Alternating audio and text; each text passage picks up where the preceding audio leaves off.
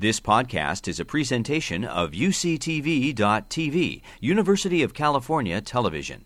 Like what you learn? Help others discover UCTV podcasts by leaving a comment or rating in iTunes.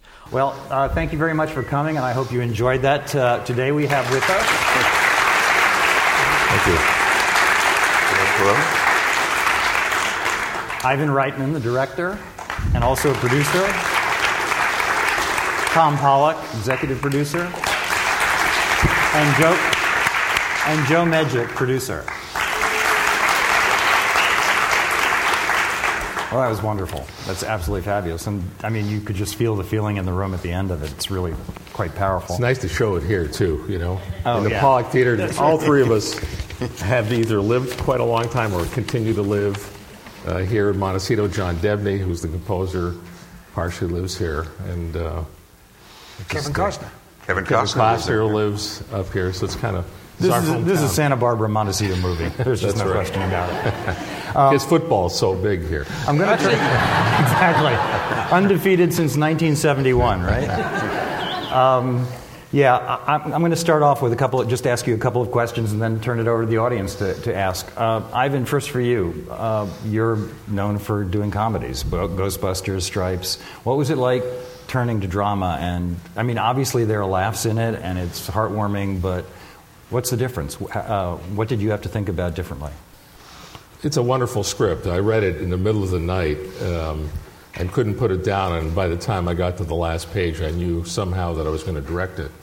And it was more serious. I guess it harkens back more to this movie, to the movie Dave that I did a few years ago. And even, thank you, I appreciate it. Sorry, I'm not asking for it. Fabulous movie. And I just, I've been wanting to do things a little more seriously. I just love the story. I loved the mistakes that the Kevin Costner character makes and how he somehow fights his way back at the end of it. And I felt very comfortable doing it. So I don't think about how funny or not funny a film is. Really, is it a story that, you know, I can engage with and maybe do something with? I actually do think, just to follow up with that, I do think there is this moment where you think that he's completely lost his mind and he's done something there's absolutely no way out. Is that the name of another one of his movies, by the way? It's the magic trick of the script, you know, it was right there. I remember reading, at about 4 o'clock in the morning thinking, what the hell is he doing? He's in a lot of trouble, and wondering how the writers were going to get us out of this. They did, obviously. Tom, just a quick question for you, because, I mean, you know, you're an executive producer, former head of a studio, very aware of commercial issues, I'm sure, when you're thinking about something like this. And this is an extremely American story, and 60% now of revenues on film come from overseas? Did that give you palpitations? It certainly gave us pause. We knew all of that. That football, American football, is not a big sport internationally. It's, as you're right, closer now to 70% of the revenues come from abroad. It wasn't going to be easy to open the movie. All of that is on one side of the scale, as Humphrey Bogart says in Maltese Falcon. But on the other side of the scale, as Ivan said, it was a great script. And number one on the blacklist, that is the list of unproduced screenplays. And when it finally came down to it, you end up making movies because you believe they're going to be great and not because you think you're going to make a lot of money, because half the time when you think you are, you aren't, and sometimes when you think you aren't, you do, and you don't know, and so you go with your passion, and it's why we ended up trying to do it, not because we thought it would be a hit. We still don't know, but we knew it was good, so we made it. I think it's terrific. Joe, I know from we tried to have dinner several times together, and you were always in Cleveland. So where the food is much better than you would imagine. I wouldn't have said that's excellent. I didn't know that. That's excellent news. So, I mean, how accurate is the depiction of that draft room in that day? I mean, how authentic is it? What was the research you did to get it to the point where we have a sense that we're really in a room where this is happening? Well, the Cleveland Browns were incredibly cooperative. The slight hitch was their headquarters was actually about to go into reconstruction after the first time Ivan saw it. So nevertheless, when he drives up, that's the real headquarters. When he walks in, it is the field house where they have the party and where he talks to Vontae Mack on the phone is their real field house. And the field they practice on is their practice field. But partly because of the reconstruction and also because, as Ivan pointed out, whether they're under reconstruction or not, they probably didn't want us in there for 30 days. So we then rebuilt an approximation of their offices and the war room especially. Ivan went to the war room and saw what it was like. And then it's at the war room and Sonny's office and the area around the office is at a community college somewhere on the outskirts of Cleveland. And did you also? But it's accurate. Yeah. I mean, did you spend time with them in the war room while they were undergoing the process of the draft, or did you watch that? We were shooting when they were in the draft. We were in Radio City Music Hall. So the extraordinary thing that we were allowed to do by the NFL is that, frankly, I had my own crew plus the ESPN and the NFL networks. Their footage all came to us.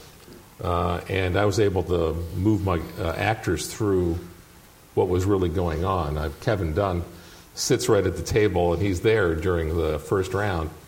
And we asked all the people at the team tables, the 32 team tables that are at the front of Radio City Music Hall, to come back the next day. When I was able to do close-ups and coverage, I wanted to make sure they wore the same shirts and ties and jackets so that they would match themselves from the first night where they played. So the real complexity of shooting at Radio City was it was their show, not ours. There was 4,000 people there at nights, and they allowed us to shoot at nights. We had to shoot outside part of the time at nights. We shot during the day where we shot ESPN and NFL, and we just filled all that stuff in. And we also got the green room, the real green room, full of the real people who were being drafted that first night. The green room is actually right on stage. It's behind all the set, and they've set up about 10 or 20 tables for the 20 invited draftees and their families. And that's actually where the action is. That's a remarkable place, and we try to recreate some of that feeling, both with documentary footage of what was going on that first night with the real people, and then recreating it in the next couple of afternoons where I had a certain number of hours. If you listen carefully, you can actually hear because I think the next day the draft begins at around 4 o'clock or noon, and it's going on. It's just not as fancy, and there's music playing, and we're just filming all through that. We could not have made this movie without the active cooperation and participation of the NFL. Obviously, without them, you don't get to use the real names of the teams. We couldn't have made the movie with any sense of reality at all, and they were awesome. To allow it, actually. I mean, how hard was it to get them to agree? Was it a roller coaster ride, or was it relatively straightforward? It was a long process, but it wasn't. It wasn't.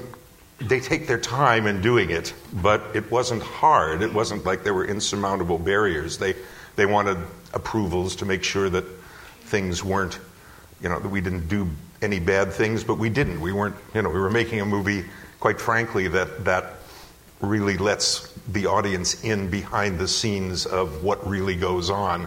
They're excited about it, and to the extent that we are able to do any business overseas, that helps them. They would like to export the game of football abroad. They're one of the great brands of America, and they're a marketing behemoth. They know exactly what they're doing, and it wasn't by accident that they went along with us, including Roger Goodell, obviously, who agreed to be on screen announcing our picks as well as the picks. They like the script. Yeah. I mean, it starts with the script. Great. And as soon as they read it, they knew this was something they wanted to be involved with, and they just want us to be accurate.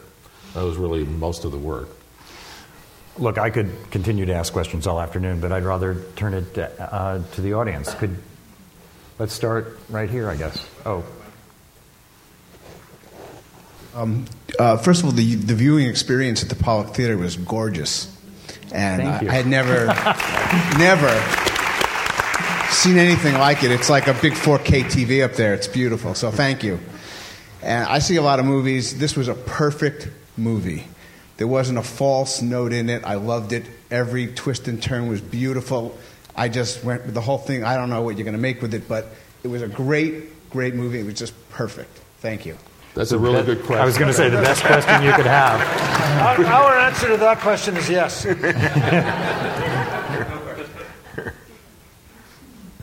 Joe Palladino. So, a ringer. could you talk a little about the editing? Because a lot of the drama is phone conversations that were going on. I stole my brother's question, sorry. There are people in other rooms, but you're bringing them together through editing. So was that some from the script or just a discovery out of what you were doing? Are you speaking about the split screens? Yeah. Yeah. Well, one of the That problems... was Joe Palladino. Hi, Joe. One of the real problems of the script was, and it's the truth of draft day and draft week, is it's all on the telephone. Most people think, the draft happens right there in Radio City. It's a television show. But it's not. It's all this drama going on in 32 cities and 32 war rooms, and all the last-minute negotiations, and there's quite a lot of it. We probably packed more into one day what usually happens in 3 or 4 days, but all that stuff really does happen in much the way we showed it, but it's virtually all of it is on the telephone. And so I think there's something like 16 telephone calls in the movie, and I said, it's going to be a very dull-looking movie if I just... even if I played traditional split screen, I didn't think that was going to be very interesting. And just as we started shooting, I hired 2 people who had actually done the credits for our son's Jason's movies. Up in the Air. He did it Up in the Air. He did Juno. They're very well known for doing these very clever digital ideas for the credits. And I said, look, I'm going to be doing these split screens. Let's see what we can do with it, how we can play with it. So I knew we had to play with it somehow. And because of really digital technology, we were able to pull people out of their own backgrounds and move it around the way you see in the film. And we had to create a vocabulary for that. And I did it in the shooting, and then we really worked on it in the editing room a lot. We basically cut scenes a number of different ways. We cut it as if there was not going to be any split screens, and we just did it very traditionally. And then we did it if the whole scene was split screen, and then we started realizing if we just left every phone conversation as a split screen scene, we were losing a lot of opportunity for dramatic impact, the reaction shots, all the kinds of things that we as audiences have come to rely on as part of the film-going vocabulary. And so we started doing lots of stuff and finally ended up here. What I realized is by the time we get to those 2 big negotiations in the last act of the film, we were going to actually cut way back on the split screens, that I had to slow things really down. And you can't slow it down when both people are on the screen at the same time, because they have to be in sync, and they're not really there at the same time. So there was lots of very tricky things, but it was great fun to sort of figure it out. But I should also add that although the scenes were shot, obviously not at the same time, Kevin Costner almost always showed up to do his end of the conversation. When it was off screen? Yeah, when he was off screen. Even if it was like an early morning shoot and it was in a car. He would get in the follow car and while Ivan was directing, and he would be doing it live to help the other actors, which was really helpful. And it was very appreciated. Yeah. I was just wondering about the actual usage of the NFL teams. Obviously, you couldn't have known come February that the Seahawks were going to be the champions. I'm a diehard Niners fan. I just have to throw that out there. So having the Seahawks at the number 1, the Browns, Chiefs, Texans, was that just part of the script or personal allegiance? And you're like, I want my team in there. Well, we had to get permission from the teams themselves, even though the NFL agreed. They couldn't push any single team into being in the film if they didn't want to. And we, in fact, had other teams. In fact, the Jets were going to be the team, the Tom Michaels team. And I think it was written originally as Detroit. Then it was the Jets who had agreed to do Detroit, it. yes. But the Jets were getting more and more nervous, and they wouldn't give us their absolute agreement. And finally, sort of said they were pulling out the weekend before the draft, 4 days before the draft. And we had to know who it was because obviously we had to have Goodell announce it, and we had to shoot at the right team table for all that action. The Jets were nervous because they had their own quarterback controversy, if you know football, and they continue to have some. And they were worried that somehow their fans would virtually burn them in effigy, and so and somehow confuse what was a fictional story with what was really going on in their front offices. So they backed out, and I remember Allie Bell and I and Joe were all running around trying to figure out who we could get to substitute. We started calling all the teams. I called up John Nordstrom, who lives here as well, part of the year, who's part of the sort of football morning breakfast club where we bet on teams. Not supposed to say that. I guess he doesn't bet though. And he used to own the Seattle Seahawks, and I was a big Seattle Seahawk fan actually for the last 2 years. And just the last 2 years? Yeah. Some of us have been a little longer than that. I just wanted to be clear about that. Hey, I grew up in Toronto. And so I said, well, you think you can help us? And it was a Sunday before the Thursday, and he called up the team president, who called me back in a half an hour, and they had agreed by that evening, by dinner time that day, they said, we've checked with Paul Allen. If we say yes to you, we want to know that you're not going to change your mind. They were as concerned that because they had heard that we were starting to call other teams. And so we closed it all up. It was like the movie. In Scott and Rajiv's original script, it was not the Cleveland Browns, it was the Buffalo Bills that was the team that we were concentrating on, and we had made a lot of plans to shoot there, and then for budgetary reasons, one of the reasons we got this movie made is it was, in movie terms, very inexpensive.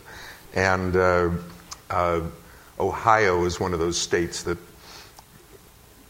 encourage you to shoot there by giving you a lot of money back. So we had to move from upstate New York to Ohio, and of the teams in Ohio, Cleveland, with its history of sports and losing, seemed very appropriate. So it moved. But Rajiv is actually from Cleveland. We kept running into his relatives when we were shooting. And he hadn't said it in Cleveland originally because it was just too heartbreaking, telling the story of, and the story of Buffalo is fairly similar, except they didn't have a team lead. But, in terms of the kind of city it is and the problems with the football team. So it was very easy to just say, make it Cleveland, and then add the things about the true history of Cleveland and the Cleveland Browns. Yes, sir. There you go. Less of a movie question than an NFL question. How do they make these last-second deals that, 3 number ones and all that in matters of seconds and no forms, no lawyers? I mean, how does it work? Well, I asked that very question, and we tried to show some of those mechanics. What has to happen is both teams who make the trade call it in. You see it happen in the last reel here, where there's a NFL official table, and the people who really do that job are the ones that are in the movie. They take the call. I don't know if you remember. One of them says, "We got something happening, Jacksonville Browns," and they start writing things down. They check. That's why the 10-minute clock doesn't start right then. And they have to check that that everything is fine on the deal, and they're the ones that are the sort of notators of that moment. And then Goodell or somebody from the NFL gets up and announces it to the crowd. The 10-minute clock starts, and the deals start to get. But you are correct in your supposition that these deals are made without lawyers and basically on a handshake. In fact, just a verbal okay over the phone, and then it all gets phoned in. And there is this sort of a code of honor that when you make a deal, you stick with the deal. And at least so far, I hadn't heard of any reneges. Well, there can't be a renege because locked down by the league. When both teams call and they say, we've just traded A, B, and C, and that's what's written down, and that becomes the official record of that deal. When you see two guys, one guy's on the phone with one team, the other guy's on the phone with the other team, and then they tell each other what was said, and they both have to agree. And as they mentioned in the movie, I was really surprised to hear there have been teams that have not done their, who have missed the countdown. Yeah, the Vikings. And missed their choice as a result. Can you talk a little bit about the release date? It's an interesting time to be releasing this on April 11th when it's kind of right in the start of baseball season, although the draft is a month away, but it kind of works for home video. But is there any thoughts about releasing it closer to football season from a theatrical release standpoint, or can you talk a little bit about that decision, please? Well, needless to say, it's a conversation that we had with the studio from the moment that they got excited about the movie and said, whoa, but this is kind of a good movie. We should do something really special with it. And there was a lot of conversation about having it go at the beginning of football season, which is the middle of the summer. I was concerned that the draft for 2014 would have taken place, and that the movie feels so real, and that it was old news, and that it would mean our release would be in September, which is not a date I'm crazy about unless you're trying for an Academy Award, which I'm certainly not expecting with this film. My sense was that the draft becomes a big part of the football conversation in March and April, and that perhaps we could be part of that national sports conversation as a kind of added marketing bonus. At least that was the thinking until Captain America did $95 million this weekend. So they're going to do at least 45 next weekend. So we're not going to be number one. But look, it's tough every week out there, and it's our hope. It's our belief that this is the kind of film that whatever it does in its first week, it's going to hang around. We've been showing the film a lot because we believe in how it plays, and we hope that will give it a nice life. It was exactly 1 year ago this week that we were shooting in New York at Radio City. That's when the draft was. They moved it a few weeks later. It's now the first week in May. I'm not quite sure why they did it, but they did do it. It's because Radio City was being used for the Easter show. That's it. And they wanted to stay at Radio City. Yeah. And for America's Got Talent, I think. And one of the other reasons is that this film does appeal to we hope it appeals to everyone, but it really appeals to football fans. Well, during the football season, football fans stay home on Thursdays, Sundays, Mondays. I think they're starting a Friday night game, aren't they? Or something? No, it's Saturday. Friday is high school. High school, yes. Anybody else? Up there.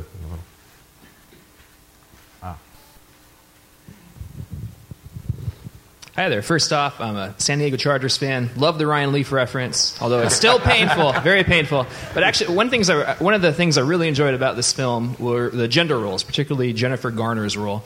And I'm just curious if there was any sort of concrete kind of inspiration for it of real-life female executives in the NFL. I mean, it strikes me as such a masculine culture. And the movie, I think, does a good job showing her deal with that very maturely and kind of smack that down.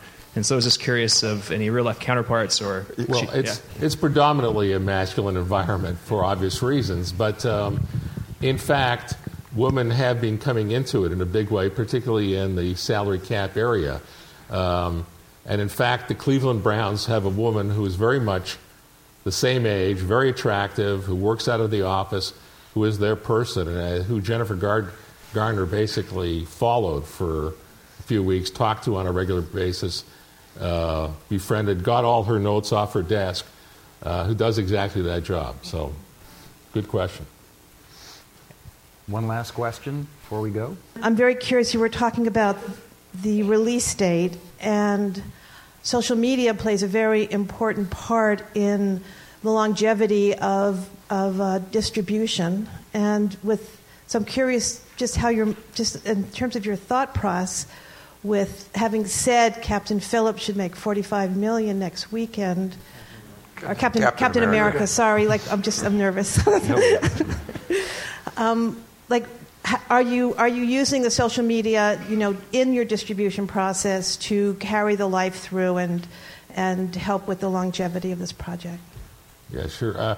We found Lionsgate is the distributor, and we were just all talking about this just this last week about how effective, and we haven't had a movie distributed of ours in about a year and a half, and just in that period, how much more elaborate the thinking process goes into, working using not just television and radio, the traditional media, but really doing through the internet. And we are very fortunate because of the sports relationship and the NFL relationship. We really have done a lot of stuff. You just check us out on Twitter and God knows anything else you can think of. On Facebook, on Electronic Arts, on their fantasy football league, all done online. There are millions of players, people who play fantasy football and who actually follow the draft and know all of those things.